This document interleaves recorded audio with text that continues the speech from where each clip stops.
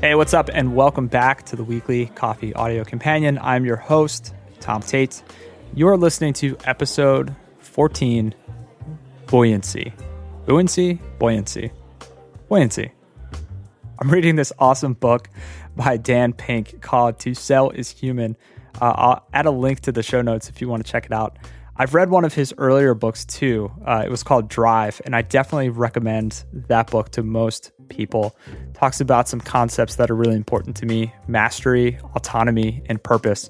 And I think that To Sell is Human will probably be right up there alongside it as, one of my favorite developmental books to really shape the way that I think about specific topics. So in the book, there's a chapter called Buoyancy. And the topics within this chapter really resonated with me and actually fell in line with some of the themes on the show the past few days. So I wanted to share just a little bit about that because it's very timely, and I was just reading this chapter over the weekend. So there's a section on positivity, how it helps you move people, but also how it has to be authentic. It has to be believable.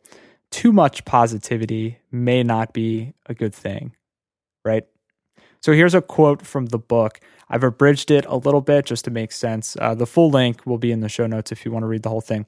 So Barbara Fredrickson, who was a researcher referenced in the book, sees the health positivity ratios of others as a calibration between two competing poles: levity and gravity. Levity is that unseen force that lifts you skyward, whereas gravity is the opposing force that pulls you earthward. Unchecked levity can leave you flighty, unground, and unreal.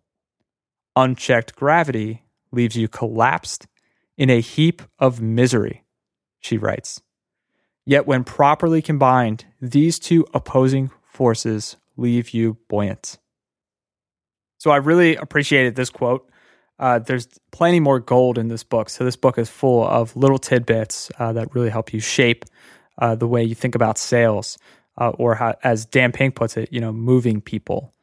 And I really like this idea of the competing forces of levity and gravity, which to me also means, the competing forces of positivity and negativity, of leisure and duty, of play and work.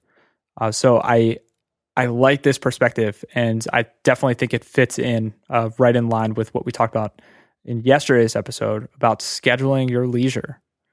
You need that balance, especially if it's your work and your duty that keeps you grounded and pulls you earthward.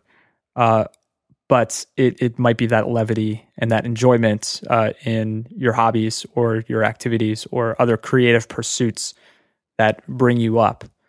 So finding that balance is super important. That's going to do it for today's episode. So my only question is, how can you strive to be buoyant? What can you do in your life to try to find that balance?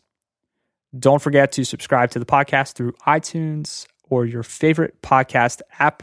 And if you haven't already subscribed to my weekly newsletter over at weekly.coffee, I definitely think you'll enjoy it. As always, I want to thank you for your time and attention, and I will see you on Sunday.